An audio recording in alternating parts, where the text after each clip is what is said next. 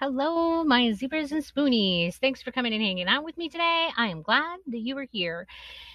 Today, I want to talk about the lie that every person with chronic illness tells at some point. What's that lie? I'm fine. That's right. Every person with chronic illness will tell someone that they are fine when they are, in fact, not fine. Why do we do this? There's no easy way to answer that question. It's complicated. Let's start by looking at how this phrase is generally used and go from there. Its common usage, I'm fine, is a generally positive way of saying that there's nothing particularly wrong. Yet it also means that there isn't anything particularly right, well, or good either. This is a way of saying that things are okay, meaning that they could be better or that they could be worse. It generally implies that you are not having any significant problems in your life, though. So, the first thing to keep in mind with this phrase is the idea of context and frame of reference. When using the phrase, I'm fine, someone with chronic illness can be using it in the same manner as described above. When having a good pain day, saying, I'm fine, pretty much means the same as it does for everyone else. We're saying that there is nothing particularly wrong and that we're okay. No significant problems here. But there are many times that we use this phrase and we are not using it in the same way as the common usage. Sometimes we say we are fine because we are having a difficult day and we're trying to help ourselves cope better. I'm fine is a lie that we can tell in order to help us bolster ourselves when we need to get things done, even when we are having a hard time. It can serve like a little pep talk. If we said out loud how hard our day was, we would risk the floodgates opening, and that would likely mean that nothing would get done that day. There are times that we say, I'm fine, when we're not fine because we don't want to explain how we are not fine. Sometimes it seems impossible to explain this to someone who doesn't have our diagnoses. There are also times that there just isn't any benefit to making those kinds of connections.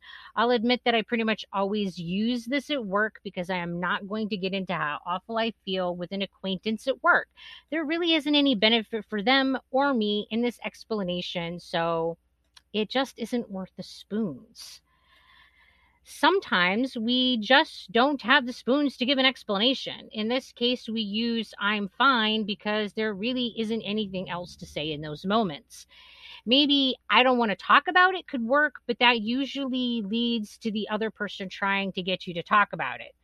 There are times that we are feeling crappy and we are also feeling emotional about how crappy we are feeling. Those emotions cost us spoons to regulate and to process. And going into an explanation of how we are feeling during those times cost a ton of spoons that we just don't always have. Guilt is also a factor in why we use the phrase I'm fine when we are not fine.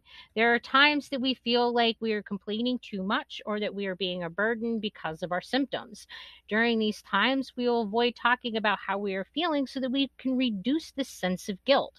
Because it doesn't matter how awesome a relationship is or how supportive a person is, there is a limit to how much they can support and help us. We try not to push people to that limit because we are afraid that it will result in losing relationships.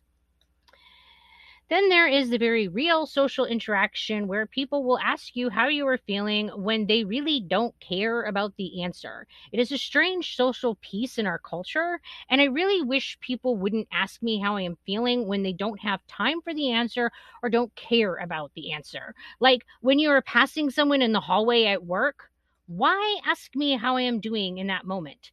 We both know that you are not looking for an actual answer.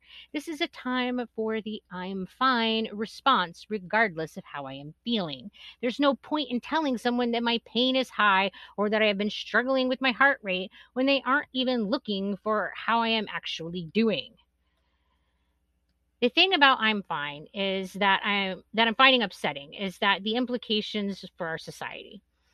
For whatever reason in our culture, it's never all right to be anything but good or fine. Well, the human experience doesn't work that way, and with around 60% of American adults having chronic illness, it is likely that most people are not fine when they tell you that they are fine. In truth, even if you're able bodied, it is likely that you are oftentimes not fine. So, why isn't it okay to be not fine in our culture? I think that we would do better if we could be more honest and supportive of each other. Imagine how amazing work would be if we started each shift with a check in that genuinely considered how we could best support each other to get through that shift. Not only would we all be happier at work, we would all be able to perform better at work. So, why isn't this a thing? Well, that's about it for me rambling today. Thanks for coming and spending some time with me. If you like what you're listening to, consider supporting the podcast. It really does help. And until we talk again, you guys take care of yourselves. Bye.